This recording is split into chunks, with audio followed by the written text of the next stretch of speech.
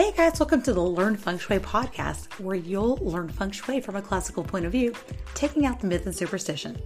So if you're interested in learning Feng Shui, Chinese astrology, all things Chinese metaphysics, as well as the superstitions and myths that connect it all, you'll enjoy learning Feng Shui with me. Hey guys, with November and the upcoming Thanksgiving holiday, let's revisit the kitchen a little bit and talk about Feng Shui for your kitchen. So when we are looking at our kitchen, some of the things that I'm not really going to talk about and discuss today is leaning more towards a Western view of Feng Shui. Not that the Western view or Western style, New Age style is not valid, but from my perspective, the most important thing in the kitchen is actually your stove location. So from a classical perspective, one of the most important things is actually the location of your stove, your bed, your work desk, and how it is receiving energy. And this is very true for stove position. Your stove relates a lot to your health. And if you're having some health issues, it would definitely be a factor that a Feng Shui practitioner would go in and look at to see if, maybe there's something going on there. And so for that argument's sake, let's look at locations and let's look at maybe some positions that the stove could be in where they're not receiving a good energy. Stove position. So one of the things that we need to look for is a stove on an island. So a stove on an island and a stove center of your home. So say your kitchen is in the center of your home and the stove is directly in the center of that.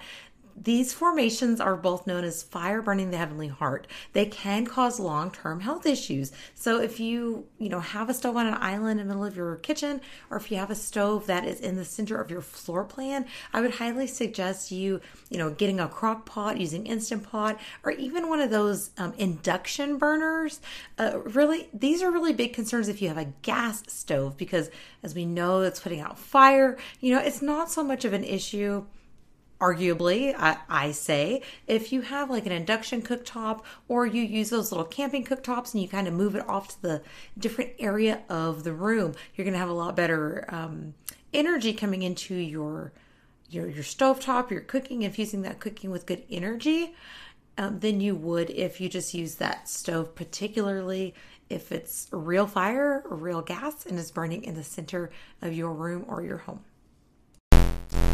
I also hear a lot about bathrooms in Feng Shui, and I tend to kind of glaze over them a little bit because, everybody has a bathroom. Everybody's got to go. The key is keeping it clean. But when you have a stove or a kitchen and you can directly see the toilet, it's directly across from your stove, then it could be causing some health issues, could be some concern. So here the key really is to just, again, keep it clean. You can put a bowl of coarse sea salt out on top of the toilet. And you can also just keep that door shut. So it could cause issues, but let's keep that door shut. We can't all have the perfect floor plan. We can't all have perfect Feng Shui, but knowing how we can create a better energy in our home, working with what we have rather than like panicking and thinking, oh my gosh, I don't know what to do.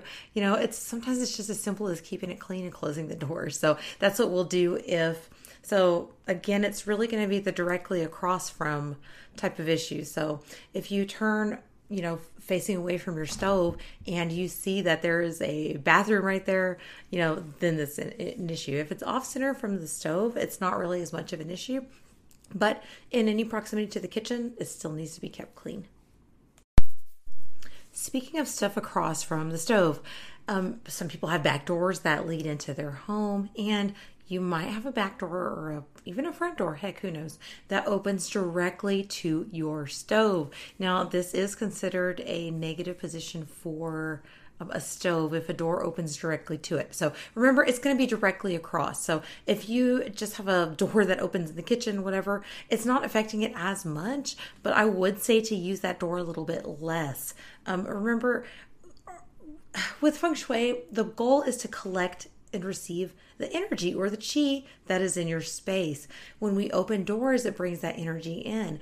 but the space that we open the door from could have a rushing energy to it, specifically if that stove is across from the door. It's like a flood of water going to it. It's just this flood of energy. Just like we don't want to sleep in the position where our door is opening directly to our bed when we open it and we see that, we don't want our stove to be directly across from a door, because we want that energy to circulate throughout the house and throughout the kitchen and collect in our stove. And we want to be able to use that stove and generate and hold that energy. So it's just a thing of it being too much energy for the space that's supposed to be conductive to health. And it's just too much of a fast rushing energy. So again, if this is your stove, get a little convection burner, get one of those little stovetop, those little camping stovetops or something, and you should be okay. A little induction burner will work.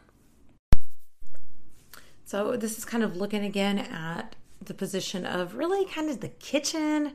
But if you have a kitchen that is directly underneath a bedroom, you want to make sure that your stove isn't right underneath the bed. So this is really just a matter of, thank God, not moving the stove or anything, or not having to move that, but really, move the bed upstairs. So that could lead to a restless night's sleep as well as some health issues. So again, it's just a matter of kind of seeing where in your floor plan where your stove is and where you're placing your bed. So do be cautious of that if you have a second story and you have a room that is over your kitchen.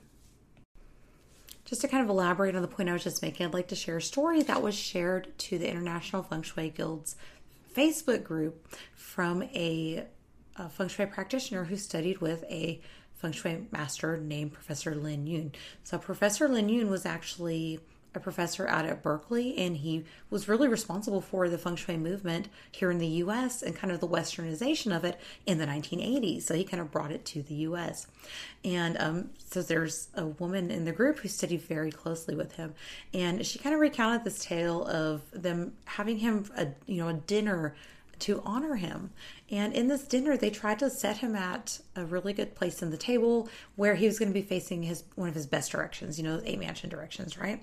A really favorable, get this favorable energy to him. They thought they were going to honor him this way. But he noticed he kept getting bumped and moved, and, the servers were trying to go around him and squeeze around him. And it just was an uncomfortable position in the table.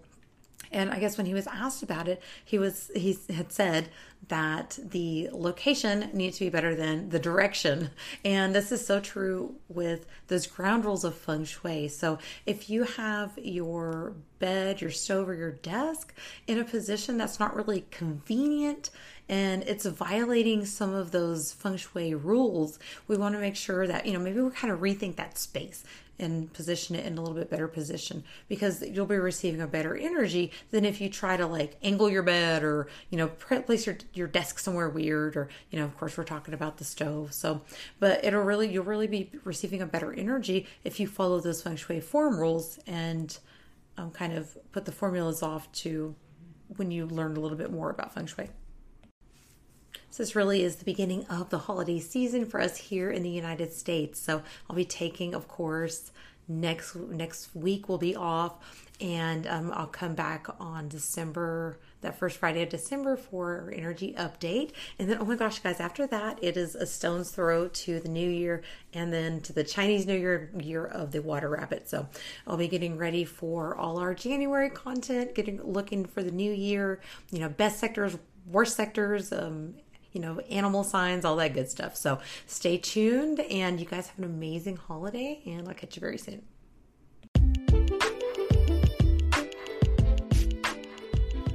For a free energy mapping of your floor plan, please check the link in the show notes. To support today's podcast, go to learnfengshui.com, sign up for emails, leave a review, and share with your family and friends.